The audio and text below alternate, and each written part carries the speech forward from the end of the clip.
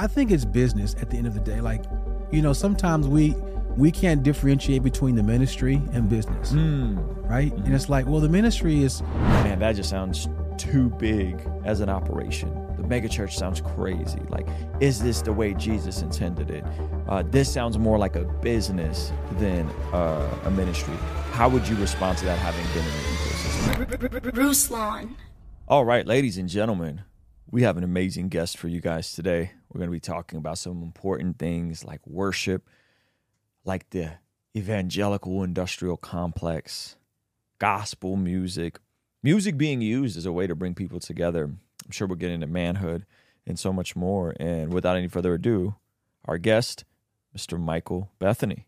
What's up, man? Appreciate you being here, brother. Thank you, man. So you are a worship leader, worship pastor. Yeah.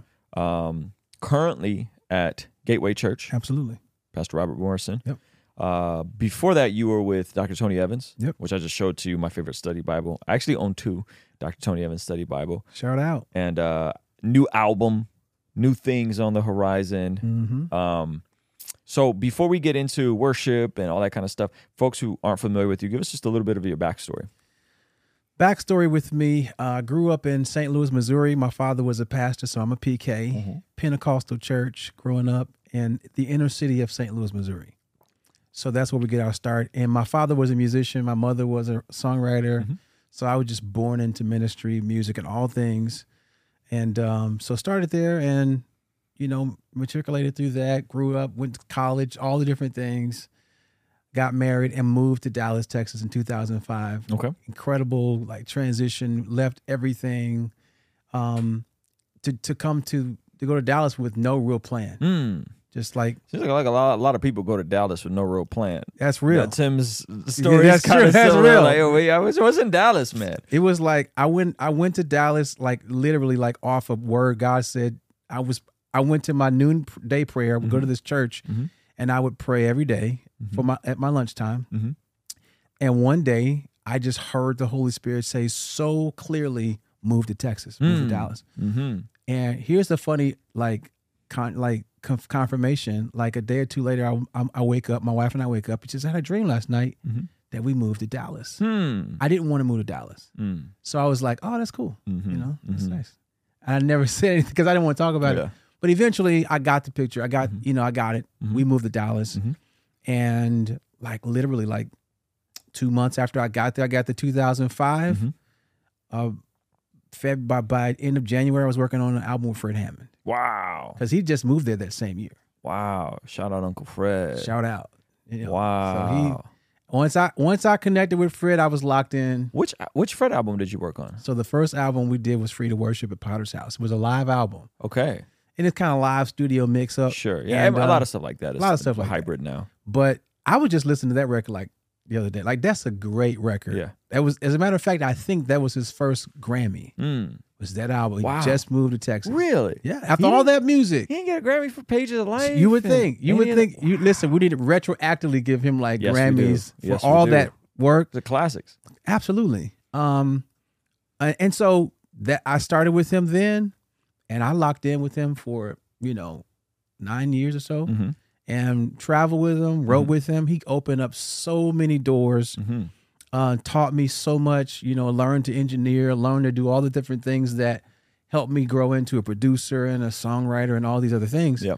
And then, of course, that led into other relationships as well, with Kurt Franklin and Marvin and Tamala Man and all kind of stuff that I got to do that was just amazing opportunities. And so while I'm doing all that, that's my industry life. Is being Fred Hammond's right-hand man, backup singer, co-singer? Yeah, what was your actual role with him? So I did several things. So I went full-time with him eventually. The first year, I was just a background singer. But eventually, he hired me on full-time. And I started out as assistant general manager, which is like a catch-all title for you do everything. You do everything, man. Everything. General manager, everything. You name it. Everything from producing, writing, running sessions, finding singers, doing product, shipping product, managing product live, going out. I was just telling your guy, I was like, we used to go, one of the first times I came to San Diego, we were doing this huge fair concert. And What year was this? This was You have to remember this because this was like maybe 2008. Bro, I was there. You were there? I was in the crowd, and it was at the San Diego Fair, which Yes. is actually happening right now Yes. on Gospel Night. I actually played on a different stage earlier in the day. What? And I remember, I don't know if you remember this, but when I met Fred, I brought this up to him, and he didn't really remember. The electric slide broke out. Mm-hmm. And I'm like the one white kid in the middle of the jam, nailing the electric slide. Yes. Because the electric slide is weird because it's like a 10 count, like the Yeah, loop around. You know, it's a weird loop around. Yes. But I remember nailing it, and I wanted to meet Fred so bad that I didn't get to meet him that day. But y'all killed it. Oh no. Y'all killed it. That was a great show. That was awesome. And we went, I don't know if you ran into us, but we were out in the park. No, I didn't. With cameras. No. With a team. And I was doing like a man on the street. Yeah. Randomly walking up to people. And I used to be really goofy. I'm still goofy. Yeah. But I used to really be goofy. And so, Fred, we had a lot of fun with that. Creating content. Back in the day. Why is Fred like, when I met him, why is Fred like the gospel godfather? Like, he's intimidating, man. You go in there and you got to like talk to the underboss. And talk to the other underboss, and then they kind of usher you into the studio. And Fred there cooking on the like. It was a moment. Yes, meeting Fred was a moment, but he definitely got like Godfather energies. Okay. So that's funny that you say that. Like, Fred is so chill. And he's got a team. Like, he's got his brother, like Ray. People don't know, like he's got two brothers, Dave, Ray. Like, his brothers work with him. It's all family around him. And Fred, much like you, he is a very hard worker. If you want to know where Fred is right now, he's probably on the phone in a meeting or in the studio or on the road or working on some new idea, right? So Fred is always that way. So he's always in the studio. And so, he's got his team around him and everything. The first time I met him, I met him at Daystar. He invited me to his house. I come into his house. They're working. They're working on a project. So somebody opens the door to let me in. And it was like Godfather because he was sitting in this chair. It was like zebra print. It was it was a beautiful chair. And the folks who know him, they know what this chair looks like. It's a beautiful chair. And it's like the lights are dim and everybody's sitting around. It's like, sing something. Right? And I sang like "'Tis So Sweet" of him. And I was so nervous. When I finished, all he said was, "Sweet." Just as the single syllable responses. That was it. That's and then amazing. He went upstairs, and then he got someone to tell me, "Hey, go upstairs first. Wants to talk to you." Yeah. Went upstairs, like, "Hey, man, you want to roll?" That's dope. I was like, "Yeah, that's dope. Absolutely." And so you're kind of wearing multiple hats with him. Yeah. And then how long were you with Fred? About 9 years. 9 years, yeah. Yeah. And then so what years were these? So this is 2006. 2006 to like 2014. Oh wow, okay. So this, this is 2014's what is that? That's 9 years ago. Yeah. 2014 seems recent though. It does. And I think the pandemic has just condensed time a little bit. And it also means I think we're getting old. Like, it's like it was just yesterday, Yeah. I was on a rotary phone, but it's like things have changed and they've changed quickly. That's how it feels now. But man, that was probably it was the most challenging time because I was getting started. Yeah. Right. I was coming out of a small town into a big city, into a major global ministry, and I had no idea. And I learned everything in the moment. Oh, yeah. So there's two things happening. I'm learning quickly, but also I'm discovering that I had more potential than I realized.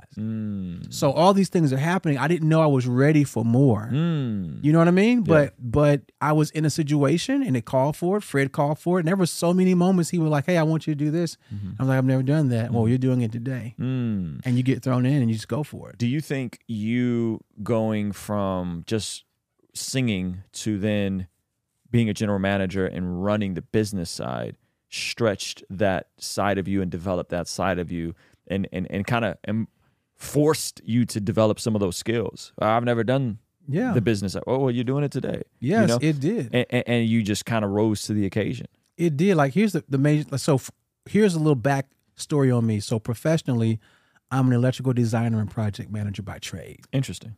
So I along the way, I got my degree in computer-aided drafting, and project management. And so what I would do is I work for several companies.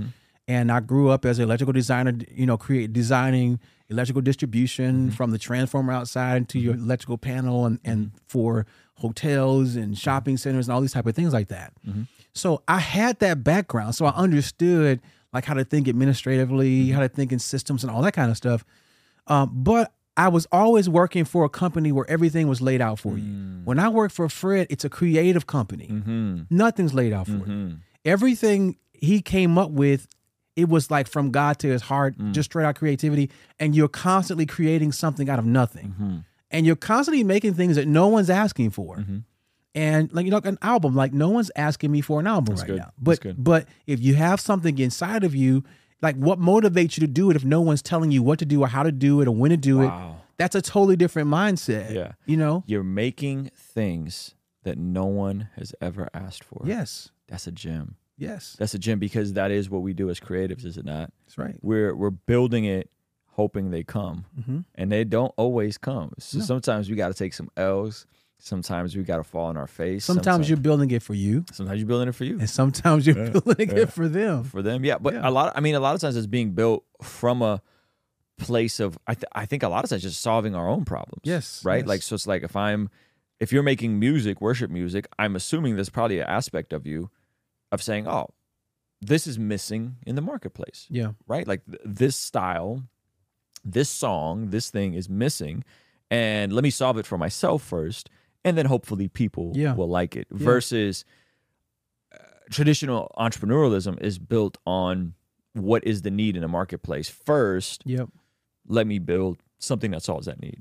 And I would say this about Fred: he is a true entrepreneur, creative entrepreneur. Like there's so much stuff that's happening right now that he was doing years ago. Like before everything was like social media driven, he was already headed towards that. And he's funny on social. Yeah. He's funny on social media. When I was there, he also had this, we were in like a car garage and it was a bunch of muscle cars and this like whole car collection and they had like the band there rehearsing for some big show and it was wild, man. He's an interesting guy to say the least. And I was very grateful for the couple hours we had with him.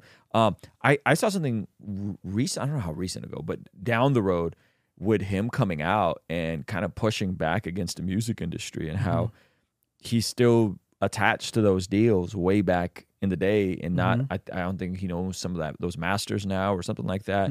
I'm sure you know more the ins and outs, but for someone like a legend like him, you would think that, you retroactively make it right. With Fred. And what is your take of just how the music industry has treated him? I think it's business at the end of the day. Like, sometimes we can't differentiate between the ministry and business, right? And it's like, well, the ministry is God's heart touching people. It's the grace of God. Yeah. But the business that supports it are just based on principles that anybody can use. Believers or not. And a lot of people that are in the music industry that are running those companies, they're not Christians. They're people doing business. And I don't think that's good or bad. It's no different than You're saying that a lot of people that run Christian labels that put out the gospel music and the CCM and the worship music are not Christians. Are not necessarily. Yeah. Like, there's so many people. It's like if you started a company right now and you needed a plumber, you're not looking for Christian plumbers. You're looking for great plumbers. And so when it comes into some of the conglomerates and big businesses that own these labels, I believe there are a lot of people in the labels, in the systems who love Jesus, who are called to worship, who love it with all their heart. But, you're still working in the context of America and in the world. Everything's not necessarily coming out of the church. The church is integrated into society. And so I think a lot of that comes into play. And so it's just business at the end of the day. You have to do that business. But I think the advantage that we have as believers is we understand that business is not the be all end all. God's word is. Yes. And so while we're doing business, and the Bible says, the word says, in business be men, right? Like do your business, take care of business. At the same time, I do business with integrity and with great stewardship, but I trust God. Yeah. That his grace will intervene when necessary. Yeah. So I think the hard part for me in terms of specifically the music business, and you could push back on this if you want to, which was just totally fine, is that it's the only business, as far as I know, where there's an advance given and then the royalty rate for the creator is usually small, Absolutely. 10 to 20%, 25% if you're super booming. And then you have to then recoup off of your royalty. You got to pay, a label puts $1 million into a project. Your royalty rate is 20%. You have to make them $5 million to pay back the $1 million. And they own the master. It's a loan shark. Right? Yeah, it is. I don't like, so from just a straight business standpoint, like I've never seen a business model like that where I'm gonna make the thing. I'm gonna make the widget. You might help and contribute and give me ideas, but I'm gonna make this widget. You're gonna give me $1 million, and we're not going to recoup the $1 million with the first $1 million that comes in. That to me is fair business. Yeah. If me and you start a restaurant together and you put in $1 million and say I don't put in $1 million, maybe you go, okay, well let me get my $1 million back first. That's fair, right? Yeah. And then maybe you say, okay, but I want 70% or 60% after I recoup myself. Well, that's fair. You put the money up. You should get more, right? You took more of the risk. Yeah. But to then be like, hey, by the way, you're going to pay me back your $1 million when we make $5 million together, and then you're going to get a 15% royalty rate, and I'm going to own the intellectual property indefinitely. Like that just seems, it just seems very backwards. Like it just seems very backwards. And I guess now it's becoming less prevalent because artists are taking control of the marketing side with social media, all that kind of thing. But I think that's the part that of when we look at the music business, I just go, I mean, would Sony Inspiration or whatever they're called now, RCA, whatever the label he was on, right? Yeah. Would they be them without Fred? I think this is one of the things that is tough because there are only so many labels, a handful of them. Sure. How many artists are there? Yeah. Countless. Yeah, that's fair. And there are so many people that I know that are incredible, like phenomenal. The best songs, the best music, the best vocal performance, but that's not what it's about. At the end of the day, it's supply and demand. There's so many artists. While like if you got a deal right now and things are going well, that company is not just thinking about you. They're thinking about the next deal. Yeah. Right? There are so many people sitting on that label who are going to get dropped. This company it's an investment company, essentially. Yeah. It's investing in things like it's speculation, really. Yeah. And so this is going to work and that's going to work. And it's all about, from that standpoint, from a business standpoint, the profit. And so at the end of the day, there are a lot of artists, and we look at it when you watch the documentaries and all the folks that have come out and all the things that have happened, the labels aren't worried about it. There's another one. Like there was a time people thought, man, what are we going to do without Michael Jackson? Like, what are we going to do? Like we got Beyonce. And now it's like, what are we going to do? There's always... There was somebody else. There's always... And unfortunately, I feel like that's why it's important to have an independent entrepreneurial mindset about what you do. Yes. Even if you're in partnership with someone, you cannot go into partnership with someone relying on them to be everything for you. You have to own who you are, your identity, your product, and understand that whatever deal this is or whatever, it's temporary. Yes. Right? Yes. And don't like hold it like on your feelings on your sleeves and all that. Kind of like take it. It is what it is, and grow through it. Take advantage of the opportunity. Be grateful for it, and when that season passes, be ready for the next season. Yeah, and it's humbling because there's always somebody that can replace you. Yeah. Now, I think that's exploited in business. Sure. But it's still a business reality. Yeah. Yeah. Well, I think it kind of goes back to this idea of the tension between ministry, artistry, and industry, right? The artist, is creating the widget, if we're just going to call a song a widget, right? And then there's a ministry heart to it. We're trying to do this to bless people. But then to your point, there's a real industry that it's almost designed to exploit the artist, and I don't mean that the word exploit doesn't always have to be bad, right? We're creating this conversation and this is going to get clipped up into a bunch of different videos. We're going to try to make the very best thumbnails, titles for these videos to exploit as much value out of this conversation. That's not a bad thing at all. It's not a bad thing. But when you start talking about the loan shark, your words, not mine. I did say that, but let me just throw this out. Just shout out to Gateway Music. Yeah. So there are labels or entities like Gateway who are entering into the market space to redeem as much of that as possible. Oh, yeah. And like I said, we're still cooperating with an American system. Sure. Yeah, this is sure. what we're dealing with. Yeah. But however, I love the fact that there are people that are getting involved in that and taking some of that back so that we can have different conversations. Because at the end of the day, for me, like this, for me, it is a calling from God. Amen.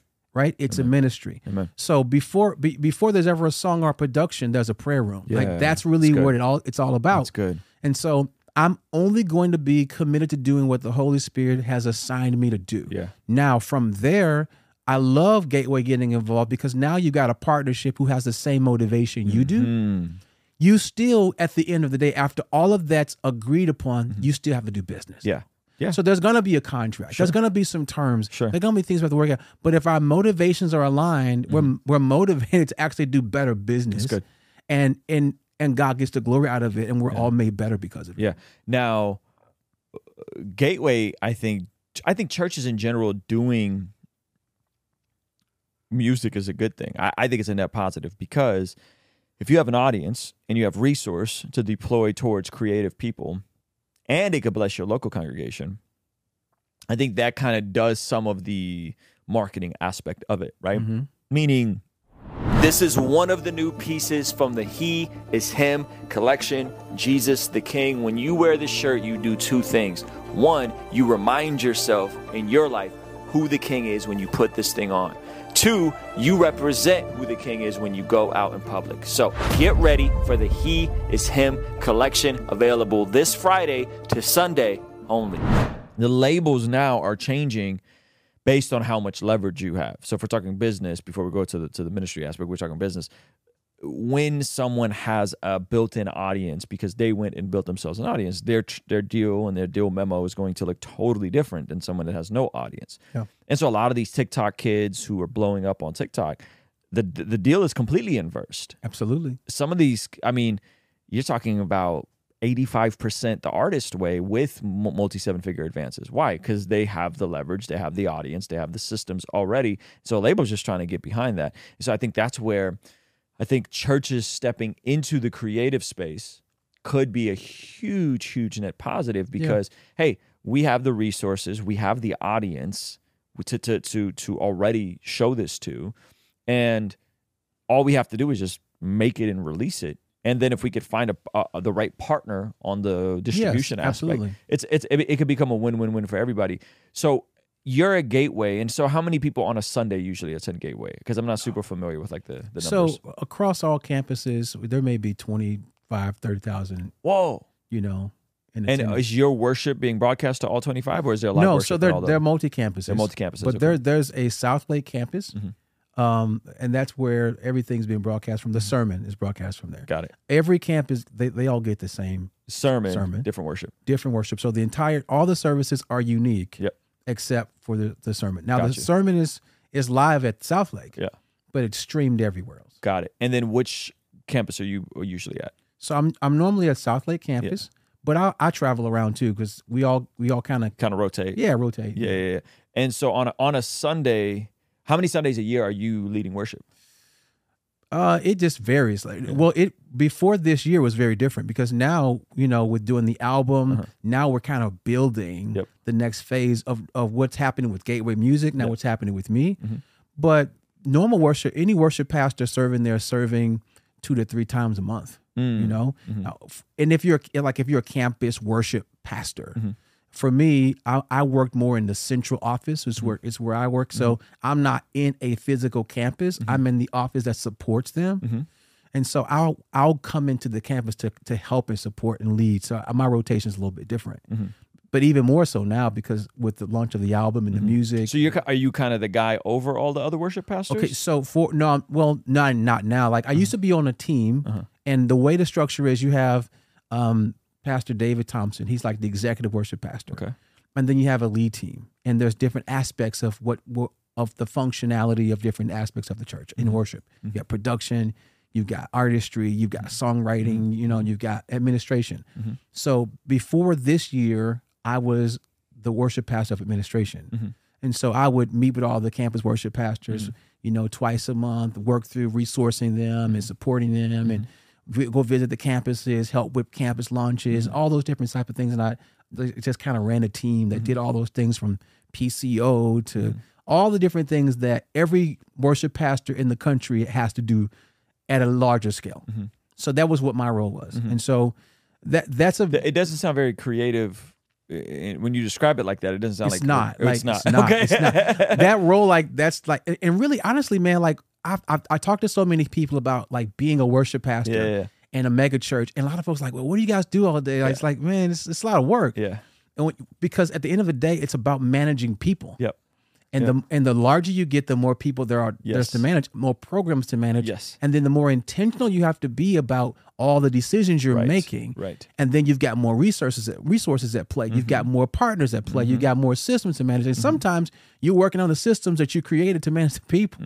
So all those things, that's the life of a church. And as it scales, those things become more challenging, right? Sometimes the system breaks down because you get to a crucial mass of growth and it doesn't work anymore. So you have to find something new and pivot. And so you need leadership. how many people were you overseeing total? So in your previous in role? my previous role, I had a small staff of 5 people. Okay. And we kind of operated in the office there, but we oversaw and supported the 10 campuses. So we got 9 campuses in DFW, 1 in Jackson Hole. And so, we were meeting and supporting them, and each campus, and the campuses aren't like massive staff, it's just, but you have, some very necessary things that need to be done. You got your campus worship pastor, you have your youth, or we call next gen worship pastor, and all the different, folks involved in that. So just supporting them, there's a lot of work that's going Sounds into like that. a behemoth of an operation. You know what I think it is. There's no job worthwhile that's not challenging. Yep. Like this, at the end of the day, you're solving problems all the time, and that's what a job is. Amen. That's what ministry is all about. It's helping to solve problems in real time, and that's a loving thing for people. And I think whether it be the staff or the parishioners, how we care for them, and then you still have some of the elements of it's not just administration. It's not just practicing and doing music. Some of it is discipleship. It's meeting with people weekly, taking people to coffee, hearing what's going on in their lives, and helping support them personally in their trajectory and their discipleship journey and all the things they're going through, and helping them with that as well. Wow. So when someone hears that and their response is, man, that just sounds too big as an operation. The megachurch sounds crazy. Like, is this the way Jesus intended it?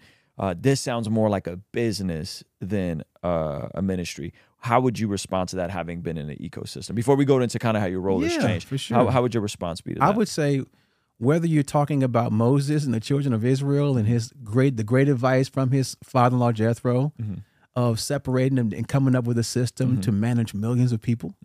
This is a biblical principle. There's always been masses of people to be managed and to be supported.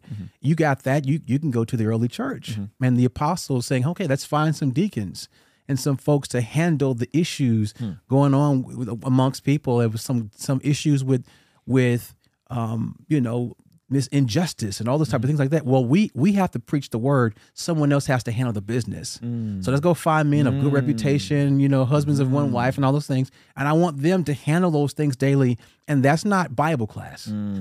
That's handling life. It's handling business. People have bills that they can't pay, issues, kids are sick, different things are going on. And that's just a matter of administration. That's a biblical thing. And even if you look at the miracle of the 5,000, right, which is 5,000 plus, really, it's Jesus administrates that. Okay, we're going to get this. God's going to do the impossible, right? We bless this food and God multiplies it. But I want you guys to administrate this. I want you to take this food out. I want you to serve everyone. And then I want you to collect everything. And was that difficult? I'm sure it was a lot of work. And you got 12 guys serving thousands of people, right? And so administration and masses of people is not an issue. It's not a problem. It's very biblical and very normal. I think what we end up critiquing or criticizing is when there are people who are abusing that for their own gain. For these are the hirelings that get into the midst of it, the wolves, right? Amidst sheep. Amongst the sheep. And so I think, and that's fair. We should critique that. We should criticize that, and we should hold those people accountable. But that does not make healthy ministry dysfunctional or crazy or wrong. I think it's highly spiritual, highly biblical. And I believe it fulfills the heart of God. You look at the world, there are nearly 8 billion people here. That's a lot of people to It's a lot of serve. people, yeah. And here's what people don't understand. You cannot start enough churches to serve all the people that need a church. That's good. So if you, honestly, we don't, the issue, we have more churches closing than we have churches opening. That's the issue we've got. So we really need more pastors, more leaders, and more people that would fulfill the mission of Jesus and preaching the gospel and calling people to repentance. That's what we really need. Yeah. I mean, there's definitely a paradigm that some Christians hold that if something is big, it's bad. Absolutely. And I don't think that's helpful. I think the legitimate question would be twofold. One, are these systems set up in a way where abuse is allowed or created if you get the wrong type of narcissistic leader involved and they can kind of exploit the system? And two, in the system, how many people are getting discipled, right? Like how many people are getting discipled? And so if it's a system where you're describing, hey, I meet with people, disciple people, and then those people go out and disciple people, and then there's a system of people discipling disciples to disciple, right? Yeah. I say that's a massive W, and then doing it at scale. I just think most people don't understand that and how that could be in a healthy function because our brains naturally go towards the bad. Yeah, absolutely. Right. So for every Hillsong, there's probably 20 gateways. Absolutely. Right. but we see the Hillsong and we go big church bad. Yeah. Because we also have the preconceived notion that big is bad.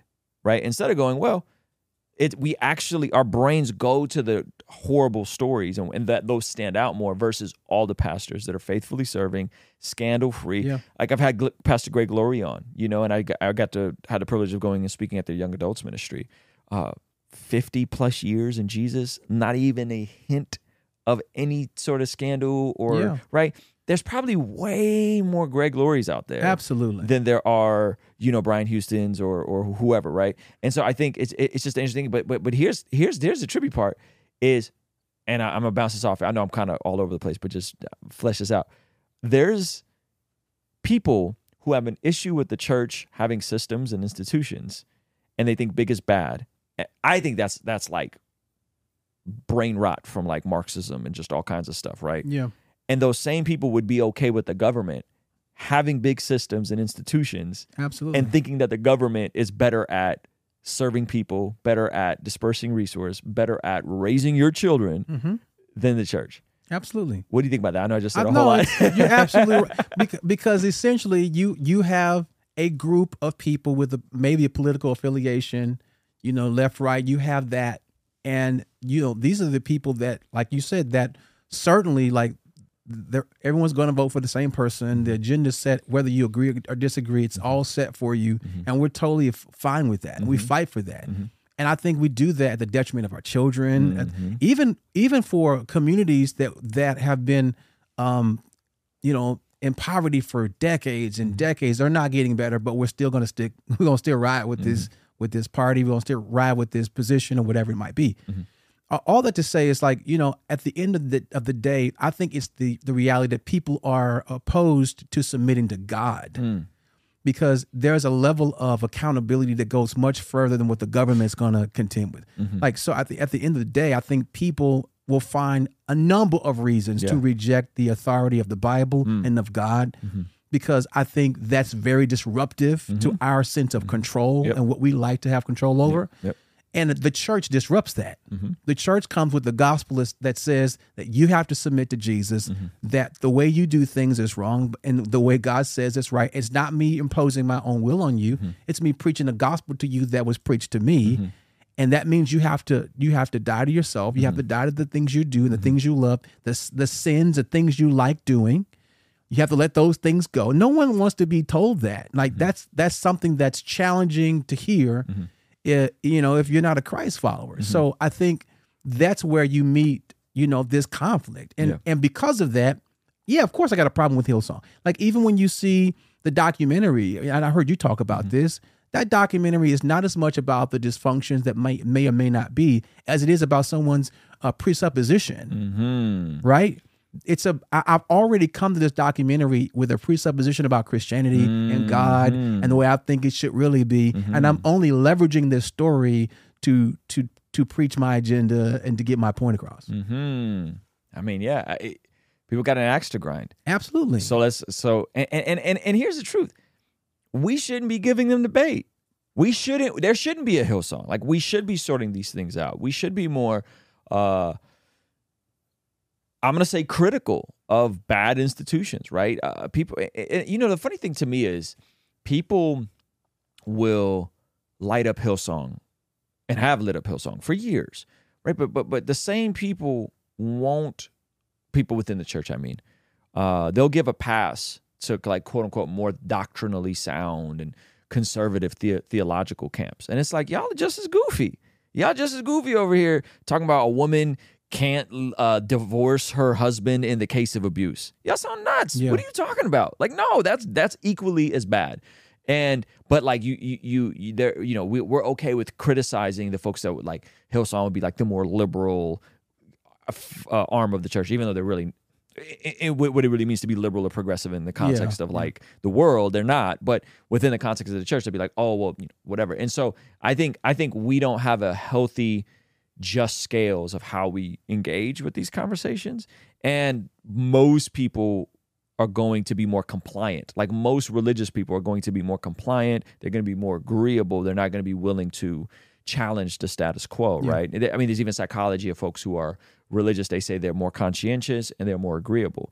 And then you'll have guys like me that, like, I'm neither. Like, I'm not very conscientious, as you could tell by showing up, and I'm like frazzled, like, oh, what's up, man? I'm in basketball shorts, right? I'm not super conscious, and I'm definitely not agreeable. But I think we need these sorts of conversations, right? And we need folks from the megachurch world, such as yourself, to lean in and say, no, let me give you an apologetic for why we think a 20,000 member congregation is good and why we're adding a net positive, instead of being like, oh, we're not going to talk to people who have a different bent. We're not going to talk to people who are more, they're more skeptical of a megachurch. Like, that doesn't serve anybody well. That doesn't make the megachurch industrial system look well, and it doesn't serve the people to have the good conversations. But let me just add this in. I think here's the one thing that people forget, that Jesus came to the sick. Mm-hmm. So if the church is a place of sick people being healed, mm-hmm. then you might, if you show up at church, mm-hmm. you might see some coughing. Mm. You may see some people with a limp. Yep. Like, it's not a place of perfect people. It's a place where people are being perfected by Christ. That's good. So because of that, that's really the nature of a discipleship process. Yeah.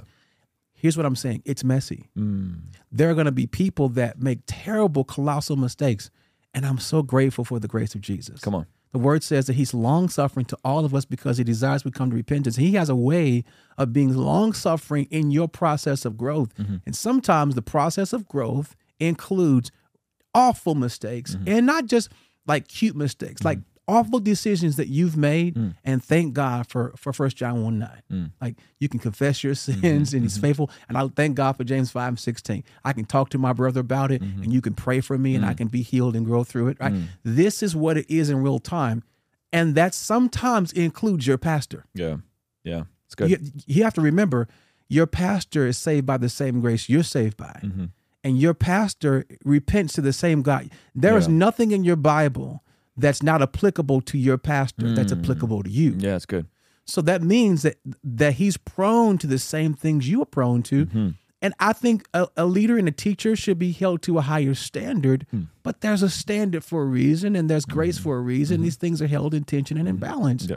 This is why I believe one of the biggest issues, and this is in my opinion, just being around, like, the mega church, as you call it, the industrial complex. Evangelical industrial complex. I got that from Julie Royce, by the way. But, yeah. But all that to say, a lot of times the biggest issue is that when you have leadership with no accountability, I don't mean organizational accountability. I mean personal accountability. Yeah, that's good. And what does that look like? Mm-hmm. I think that's when you start to see people go left eventually, and no one knows that they're going left.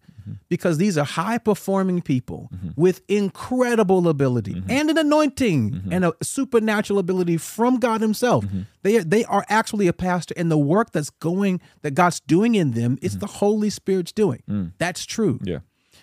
But because they're so high performance and so effective at speaking or singing or teaching or whatever it is, no one can see that behind the scenes they're coming unraveled. And here's the difference between the pastor and the person in the pew. The people in the pews are unraveled all the time. All the time. Wow. You know, missed 3-4 weeks, 3-4 months, 6 months, a year, and came back and no one knew it. And they came back, repented, and worked through it, got divorced, got remarried again. You know what I mean? All these different things happen, and no one's talking about that. And the pastor, everything that pastor's going to go through, he's going to go through in front of all those people who have autonomy, right? But all I'm saying is that it's like we expect the pastor to be perfect. And I'm not giving permission for pastors to make mistakes and live messy and all of that. But pastors have challenges that they have to work through. And sometimes these challenges are even outside of their control and not even their decisions, which makes it very critical that pastors have personal covering and personal accountability to help balance that out for them. I'll give you an example for myself. So for myself, I got a prayer group I pray with twice a week. I got prayer covering that pray for me. It's a principle Pastor Robert talks about all the time. He wants everyone on staff to have a prayer team. So we there's actually prayer ministry and folks who actually help people build prayer teams. I've got a therapist. I love like groups like Celebrate Recovery. I go to that group. It's not just about addiction. This is about living in a healthy community where you can talk about the things you've been through and get support. See, this is what I call the wilderness. Like, it's one thing to have a calling. It's another thing to live in a place where the calling can be cultivated. And this is what I think it means for John to have a calling that his father tells him about.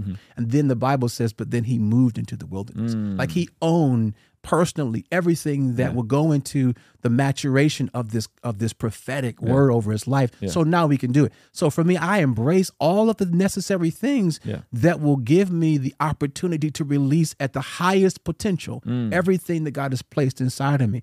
Every leader needs to have a system for their personal development, not just their professional and vocational and ministry development. Why do you think so many seem not to and then drift over time? Because we live in this consumer society. Even myself, everybody, you've had to wrestle with this. When you get the taste of what you think success is or what society says success is, this is why the Deuteronomy is so important. Like, be sure that when you get into the land and you have everything you need, that you don't forget. Come on. That it was me that brought you. And this, I love through the Old Testament, God is always repeating himself about, you do remember it was me that brought you out of Egypt. Do you remember that story? It's like the story keeps getting retold. You got to keep reminding them. Again and again. And I feel like when we get into a situation where we are successful by society's standards, we have the tendency to forget, one, what got us there. We have a tendency to start to also embrace a sense of pride that I'm better than what I really am. Like, I start to think that because I'm successful here, I must be smart. Like, I know what I'm doing. I become more self-reliant. Now, I even believe, and I honestly believe that Satan, the enemy, has a wonderful strategy around allowing you to be successful long enough for you to think that it's you. And then when you least suspect it, the attack comes. You don't even see it coming because you stop preparing for attacks. You don't even practice warfare anymore. Like, you don't do any of those things because you're flying at such a high altitude. You don't realize you're still human. You still bleed. You're still susceptible. And we need more transparency around the things that, not that you navigated 10, 20 years ago, but what are you navigating today? That's good. Being aware of your proclivities, being aware of what the Holy Spirit is bringing conviction to, not just what the top 10 sins the church is talking about. And this is, I believe, you safeguard and you protect what God is doing by fully surrendering yourself to that process. Honestly, I believe that is the reason why you have this fall away, because there's a sense of like forgetfulness and an unintentional approach to doing ministry. That's good. I can get up and do it and it works. And now I'm no longer depending on God. And there's the nuance. Is it me or is it God? Everyone that gave, like they got saved. Is it me or is it God? Honestly, ministry is happening all the time with or without you. So it's God. Yeah. And you're a part of it. At the same time, it doesn't mean that you can't become a castaway yourself. And this is what Paul is saying. Like, I want to make sure that I do right by myself, that as I buffet my body, I bring my body under subjection so that when I've done all of this, I won't have become a castaway myself, a total bringing shame to the kingdom after I've done so much good work. I think by Paul saying that, he's letting us know that that's possible. That can happen. That's good. That's good. And it almost sounds like in your life, you have these systems or anchors that, like, as long as you're continuing to work the system of accountability, of development, of walking in freedom, then the system works. It does. Right? The system works. Absolutely. You start drifting from the systems. You start thinking you're too high and mighty. You start thinking that, I got this. I can kind of take my foot off the gas in this area, right? I sorted this out. I think it's good. And I think it's not just for leaders. Like, it could be for the guy that just is working a job and trying to be faithful to his wife. And everybody needs it. Walk on the narrow path. Yeah, that's good. So as a systems guy, how has your role then changed as you've transitioned into more worship stuff? You said you were over all the systems and overseeing all the systems. And how's things evolved for you? Honestly, it's the same. It's just applied to a different space. Okay. So now I'm building systems to support the release of this album, to support the influence that's growing through this music. Even before we did this, like, you could just see God moving. Like, there's a young lady at the church who posts videos. And she would post a video of me singing a song that we didn't even write. And then it just go crazy. 1, 2, 3, 11 million on a video. Yeah. And so, but what we didn't understand, we were seeing it happen. It's like, oh, God is doing something. This is not even a strategy that we sat down and talked about. This is like, God is on this, and He wants this to happen. So now you have to, have systems to support that influence. And so now we're doing this. So, we're doing the album, and now I am committed not only to the creative aspect of it. I'm committed to the daily administration of protecting that, to supporting that, to give, because creativity needs a seat. All creativity needs a seat, and that seat is administration. You can't just let it float in the abyss. It will actually just corrupt, disrupt, disturb things. But when you give creativity a seat called administration, then you allow it to really to meet its potential, to really be beautiful without stress and all those things like that. So now I'm applying all that to the daily, responsibilities of getting the word out, managing the social team, managing the video team, PR, and all the different elements that God's resourced, and then working with Gateway daily. We're talking, communicating. They're giving me items that I need to do. My wife is supporting me with that, meeting with, Capital or Rethink, and talking through ways that we can do better, working with multi-tracks and all the different entities that are a part of all of the resources that are being created, because it's not just an album to listen to, it's transformational experiences in music. That's being now exploited across a number of platforms to resource a number of people in the world.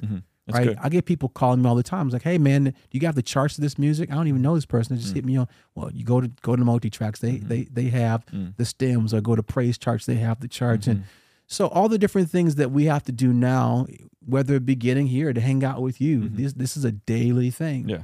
And so that's what I mean. Like, a lot of people, I talked about the worship leader side, but the artistry side, if you don't have the ability to do the rigorous work daily, it ain't going to be successful.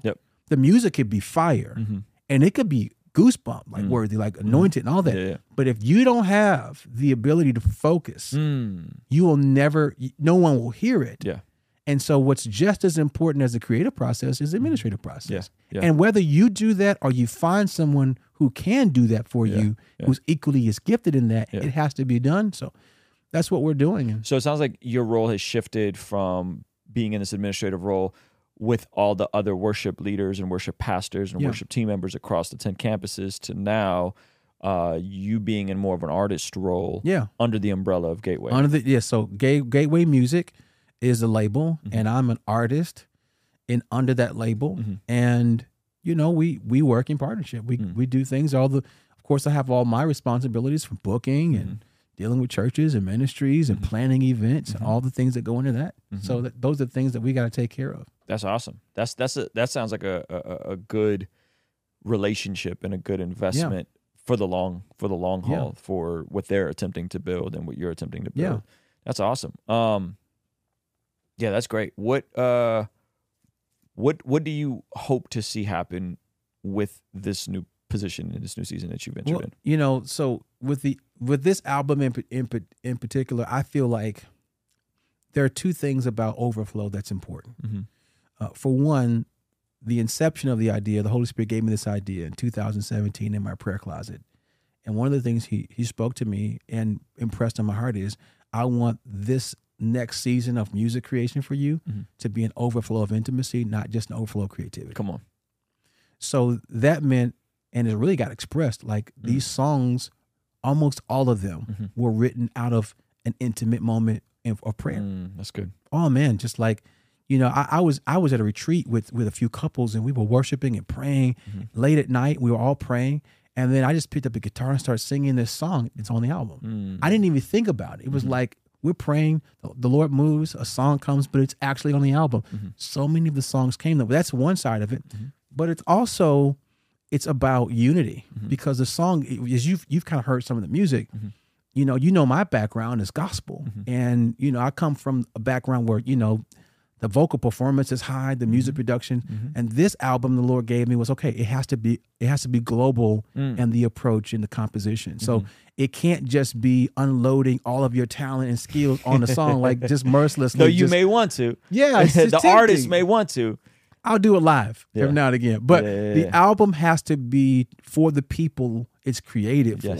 And if it's for them to worship God, then this particular album and the style of it, you have to have a lot more, be meek in the way you use your talent, a little bit more meek. You got to simplify it a little bit. You got to simplify. You got to consider the TikTokers. You do. Because there's nothing worse than like leading worship over people's heads. Yep, that's good. And highly talented, gifted people tend to lead over people's heads. And what I'm doing is I'm doing the opposite of what Philippians says. I'm preferring myself over you. Like I'm preferring like my style, my vibe, what I like over what all these people need. And the ratio is crazy because if I'm leading worship, it's one of me and maybe a few hundred, few thousand of you. So why would I lead based on what I like over what you need? That's good. That's not a good principle to live by. So I'm gonna look at what does God need these people to have and to know, and how can I serve not my agenda but the Holy Spirit's assignment, right? So you know, I think that's why the music has such a ethnically blended approach intentionally. So I can't make myself not have a gospel vocal sound.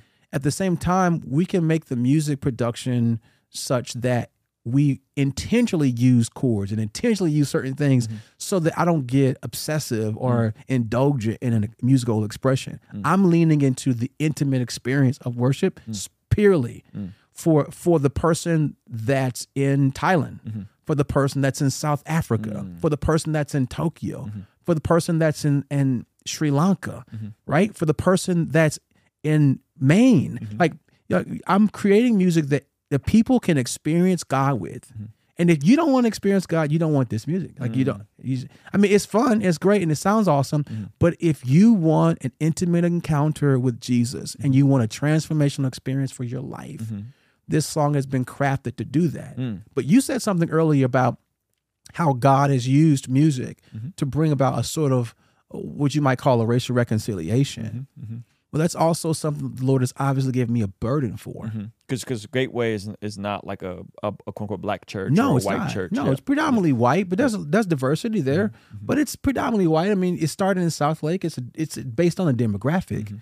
However, the Lord, you know, has brought people there and it's grown, and I've been a part of that. And Pastor Robert's message has been unapologetic in regards to diversity and race and all the tension that we've experienced, you know, from George Floyd back to Mike Brown, you know, back to Trayvon, like all the different things that we've seen that have become like, you know, hot topics for, you know, for the media and everything like that. These are things that Pastor Robert himself has just embraced and tackled them, talked about the hard things. That's how I met them all. Like it was at a racial reconciliation, like simulcast. That was all day. That's how we met. So you think about that. That's how I came into the door. The first time I ever led at Gateway was at that event around this unity. But that's what God has placed on my heart to be a part of that unity. Yeah. And so what do I do? Well, I take everything that I have to serve the assignment of the Holy Spirit because he wants to bring unity and make us one. That's good. That's good. That's beautiful. I think we need more of that. And I was specifically, I don't know if we said this on the pod or we were talking offline. I was talking about how Maverick City has kind of blended all these different genres and all these different pockets of gospel and CCM and these different things. And the stuff you're doing has that same feel where your vocals have obviously a gospel presence, but then the arrangement and the instrumentation and the chord structure isn't as gospel-y, because gospel, the sevenths and the ninth chords, it's going to be a bit more complicated for people to maybe sing along to versus like the CCM stuff. For sure. More contemporary stuff. For sure. And don't get it twisted, okay? I'm still going to do something, but this assignment is specific. And there's something that I can't remember who told me this, but this has stuck with me, that purpose is not about fulfilling the full measure of your potential. It's about submitting to the assignment and doing what the assignment requires. That's good. That's good. So I think anybody who's got great purpose, you always have an abundance of ability beyond what you need. Yep. And it's because there's a variety of tasks that need to be done that always call for something unique and different. It's not about maximizing everything and every idea I can fit into the song. Yeah. It's about understanding what is the goal of this song and how can I use the right tools right to serve it so that it's effective. And that means I'm going to leave some tools in the box. Yep. I'm only going to use what I need. I love how you said that. You said purpose. Say that one more time. You said purpose is knowing the assignment or how to utilize best the assignment. Yes, it is. Purpose is about utilizing the tools necessary for fulfilling the assignment, not maximizing all the tools that I have for enjoyment. Yeah. I always put it this way. I say, I think our purpose in the capital P sense, capital P purpose on a broad sense, is everyone who's a follower of Jesus is to know God and to make him known, right? Yeah. Jesus to go out, make disciples of all the nations, baptizing. That's the purpose of every Christian, right? Everywhere. Yet we have individual assignments, absolutely, for even different seasons of our lives, right? So like my purpose in life is not to be a Christian YouTuber or a Christian influencer. My purpose is to know God and make him known in my home, in my family, in my marriage, in my community. And the expression of that purpose is going to be a different assignment for every season that I'm in. And one season I was working with adults with developmental disabilities. My purpose was the same. Know God, make him known, right? To do it with excellence, to love on that community. And it was actually very fulfilling. And then the purpose switched and I went and worked at my church for 2 years and I was the media guy and I got to preach a little bit. The assignment changed, but my purpose remained the same. Now I'm getting to do YouTube. The assignment changed, but the purpose remains the same. I'm writing a book. The assignment might change, but the purpose remains the same. And I think sometimes people will get so myopic about like, what is my it? Yeah. And it's going to change from season to season. And it's going to change with what new gifting or skills you're developing. It's going to change on, hey, do you have kids? Do you have kids that your wife may need more help with? Like I have an acquaintance friend of mine who, they have little kids, the small kids, I think 2 in diapers. That's good. Your assignment might change. You might need to help out a little more, with your wife. And so I love how you communicated that, because I think people get those two confused. You do. And this is one of the reasons that I always say that your focus needs to be more on who you're becoming rather than what you're doing. That's good. That's good. Because all you can bring to a task is who you are. Yeah. And so you're always working on developing as an individual, as a husband, as a man, as a single person, whoever you are, your identity is in Christ. And God's working on your soul and your mind and making you a better person as you cooperate with the Holy Spirit. Yeah. But when it comes to purpose, you're right. I think you have this capital P and this lowercase. You got the universal purpose of the Bible for every believer. Yeah. But then you have your individual purpose and how you've been handcrafted by God to serve a specific part. Yeah. Like you have the body of Christ, and I guess the analogy of metaphor is like I'm a toe, right? Yeah. And so there's something that I'm doing that's vital to the body that God has created and fashioned me to do. Yeah. And so one of the ways of understanding that is looking at what are the things that God has given me to do that's unique to me, and how do I hone those things, and how do I find ways to serve in those things? There's so many things that God did not give me an ability to do. So that's not going to be what I'm going to be focused on. Yep. However, I love what you said, because I don't think we need to be so focused on that. I think the issue we have is becoming the right person. The Holy Spirit's going to direct our path. And I think finding purpose is not an issue. The issue that we have more than knowing what purpose is submitting to the Holy Spirit in general. That's good. Like, we're not willing to do the hard work that he's requiring just to be a disciple. Yeah. That's really the work. Yep. And if you're doing that, it's tough to go in the wrong direction when you're submitted to Jesus every day. Yeah. Well, I mean, and the work of becoming a disciple is usually going to be allowing God to chisel you through the Holy Spirit into what specific things you may need to have in the season that you're in, right? Like, so sometimes it might be a season like, bro, you got to grow in self-control. Well, you don't grow in self-control by just trying to white knuckle it. Like, I'm not going to do this thing. I'm not going to do this. No, you got to replace that. You got to develop new disciplines. You got to get passionate about the Bible, passionate about worship, replacing those things so that you're not just staying stuck trying to avoid the thing. Because trying to avoid the thing would just get you right back into the thing that you're trying to avoid. Absolutely. And so I love how you put that. When it comes to purpose, it seems like we were talking a little bit offline about manhood and young men, and a lot of people struggling right now, right? You got so many different voices and culture about this. But I think it comes down to a lack of understanding purpose, like a lack of understanding that people are created in the image of God. They're image bearers of God. If you're in Christ, you're called to know Christ and make him known. And then within that, you go one level deeper, and you're going to have lowercase p purpose, assignment, 4 seasons. What do you think are some practical ways that the church could be speaking better to men in the season that we're in all the different directions? I mean, you got the Kevin Samuels who passed away. You got Andrew Tate. You got the Fresh and Fit. You got that, and then from the other side, you got the world telling everybody that your masculinity is toxic. You know, you need to be more feminine. You need to be more emotional. You need to be more vulnerable. You hear these sorts of words used, right? And so it's like, it sounds like men are being pulled in so many different directions. Yeah. And what would you like assess it as? I think there is the sense in which I believe in, expositional preaching, and I think, and I'm going somewhere with this idea like some schools of thought is like, hey, you should preach this way, and topical preaching is bad. I think expository preaching is about exposing the Scripture, and so if you're staying true to Scripture, I think you can be topical. So I'm saying that to say, I think we need more honest preaching about issues that people are struggling with. I think the Bible is not written about our lives, but it's written for the benefit of our lives. Come on.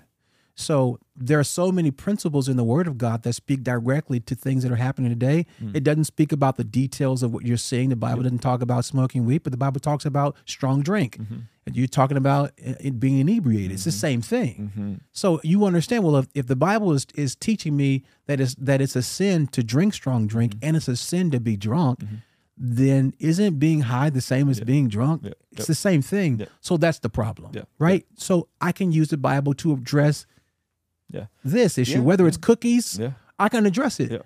And so I think when it comes to the principle is the same. The principle is, hey, be sober-minded. It's better for you to be sober-minded, absolutely, than to be sedated. Whether it's strong drink, whether it's weed, whether it's porn, whether it's video games, whether it's food. That's right. You're sedating yourself. Look at it, the Ephesians 5. Don't be drunk with wine, but be filled with the Spirit. Okay, straight up. That's what it is. So I can teach this.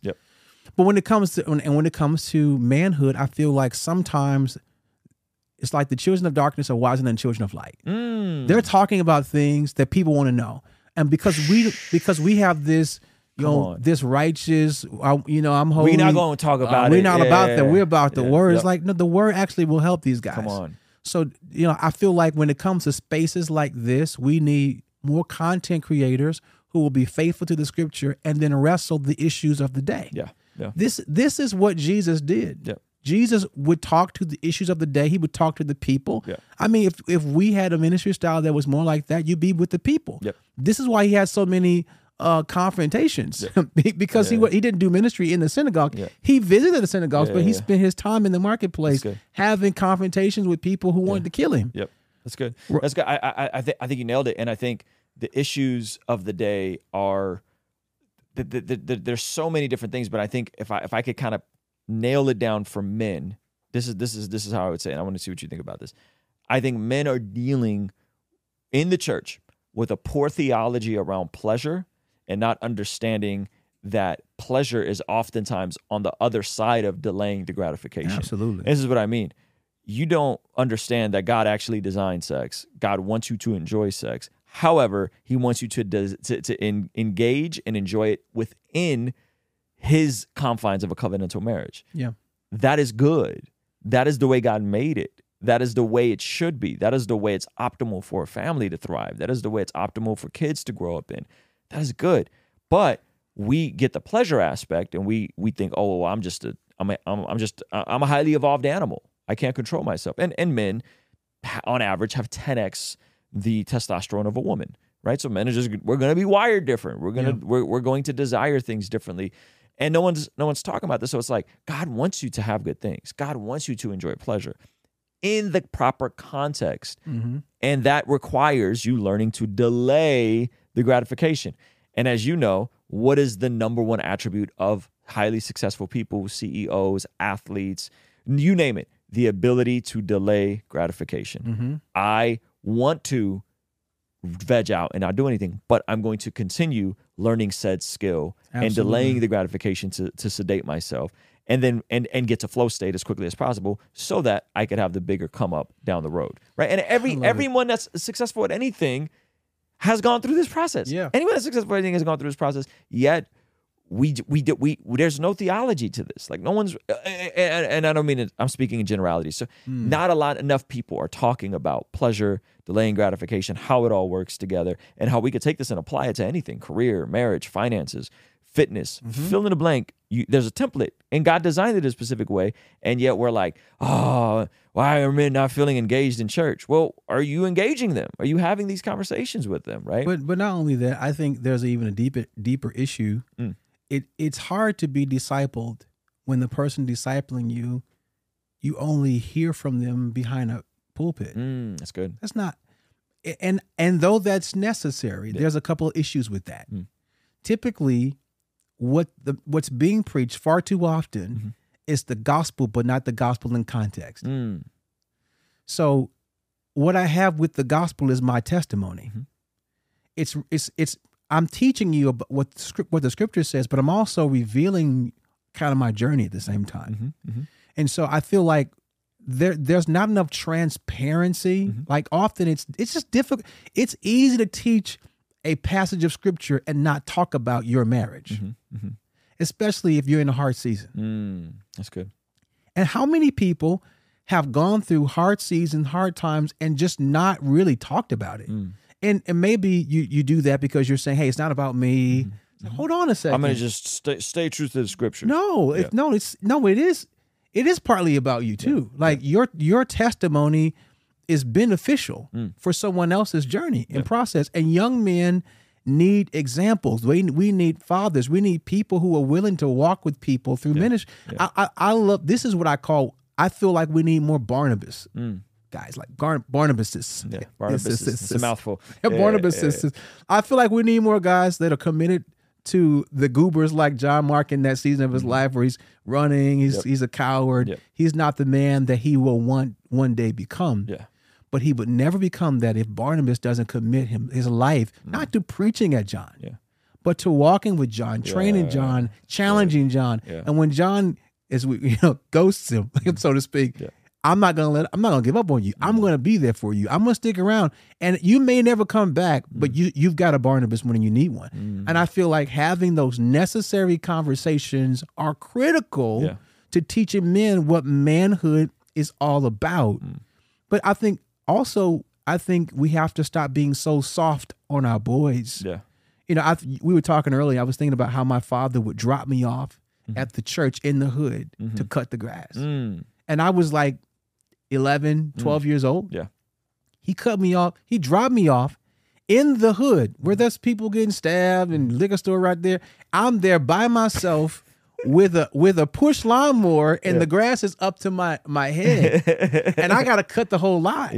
Yeah. And he's like, here's $2. You can go down to the liquor store, get yourself something to drink. If you get thirsty, here's keys to the church. Yep. And now at 12, 13, I've got all this responsibility. Yeah. And my father's telling me, you can do it. And when it was over, he didn't overly reward me. He told me that's what men do. Men cut the grass. That's good. Men take care of business. And I feel like sometimes we're so quick to give and to try to win the affection of young men with giving and letting them just kind of off easy or whatever, when what they really need is a push lawnmower and a lot to cut. Yeah. Like, I think it's that kind of thing that sometimes I think in today's society, of course, things have changed, but some things should not change. Work ethic should not change. And some of the things that we have right now is because men have poor work ethic. And because if you have poor work ethic, you're going to have a distorted view of pleasure. You're not going to understand it. Yes, you can have the pleasure in context. Yeah. And if you work hard enough, you're going to be able to enjoy these things without some of the things attached with them that you don't want. Yeah, that's good. You know what I mean? Yep, that's good. Yeah, Dr. Jordan Peterson said that Christianity needs to raise the bar for men in the church, not lower the bar. Absolutely. It's kind of what you're getting at. I'm totally getting at that. And I'm saying that we have to make this discipleship journey applicable to what the issues people are wrestling through. Like, I think there are far too many people that think, well, if I read the Bible, I'll be better. Well, the Bible doesn't tell you that. You know, it's like Jesus tells the Pharisees, you read the scriptures because you think in them you have eternal life, but you won't embrace me. Yep. It's not just reading scripture. It's adhering to everything the Holy Spirit has provided. And one of the greatest assets you have, this is why I love James 5:16. It speaks of the necessity of our community. I need you. And I need you to hold me accountable. And I need you to call me to a higher standard. And I'll never grow without you. I feel like we need that in our lives. And if we get caught up in just, I'm going to preach to you so you don't have to know my business. I don't have to get into the details of where I failed and, and how I'm actually failing right now. Because honestly, I heard this statement made, like, sin makes cowards of men. And the reality is, where there is sin, there is fear. So I'm not going to tackle a subject that I'm failing in. Yeah, that's good. That's good. But where in reality, I think you probably should talk about it more. For one, you'll get better at it if you teach it. For two, you'll be honest about your failure, which actually helps other people understand that they're not aliens, right? They're not crazy. Yep. And it helps to humanize the preacher. And then actually the victories are actually more incredible because you see, he struggled this year. And I saw him win. I saw him overcome. And that's teaching me in real time how to do the same thing.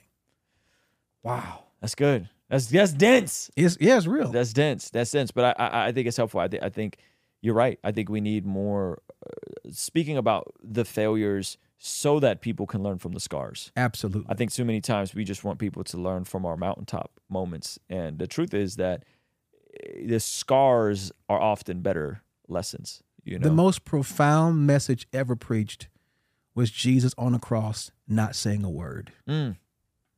Yeah. It's preaching right now to me. It's the foundation of my redemption. That's good. It's not just the word spoken, but it's walking out a demonstration of what death looks like, what crucifixion looks like, and then what resurrection looks like. That's what he modeled and gave us. Yeah. And I feel like we take that principle when we live our lives in real time. Yep. And sometimes it's not about all the words I can say, but it's about you watching me, kill my flesh and watch me go through the death and watch me even go through humiliation if I must. Yes.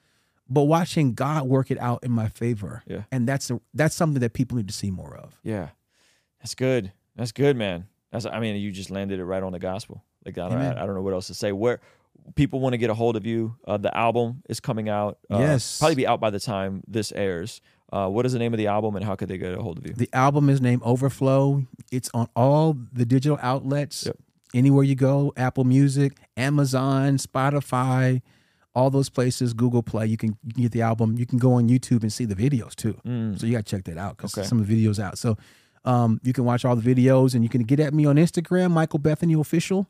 Okay. And I like to talk to everybody, so I'll answer you if you reach out. Dope. And then you podcast coming too, right? Yeah. So this is what I'm excited about too. Yeah. Because conversations like this, I'm so excited about having. Yeah. And so I started a podcast which was like a sneaky way of doing it because I wasn't sure if I was going to do it. So I just started releasing, this content. Yeah. You started releasing shorts, basically. Yeah, shorts. Yeah. But all the while we were doing podcasts. Yeah. And so, but this podcast is called Life in the Wild. Yeah. Right. I called it Reset at first, but this is real life in the wild. And it's about understanding what it means to live in the context of the God who called you. That's good. And as opposed to asking, what am I supposed to do? Like, no, forget that. What is God? Where's God called you to live? Yeah. To cultivate who you're called to be, so then you can do what God's called you and equipped you to do. Yep. And so Life in the Wild is what it is. And the content on my Instagram is so much. We've released a lot already.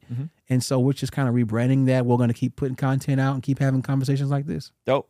Well, hopefully we'll have you back on here. And hopefully when I'm in Dallas, I can come on to Life in the Wild. Absolutely. And continue, because I think these are good conversations. Yeah. Ladies and gentlemen, Michael Bethany. Peace. This is one of the new pieces from the He is Him collection, Jesus the King. When you wear this shirt, you do two things. One, you remind yourself in your life who the King is when you put this thing on. Two, you represent who the King is when you go out in public. So get ready for the He is Him collection, available this Friday to Sunday only.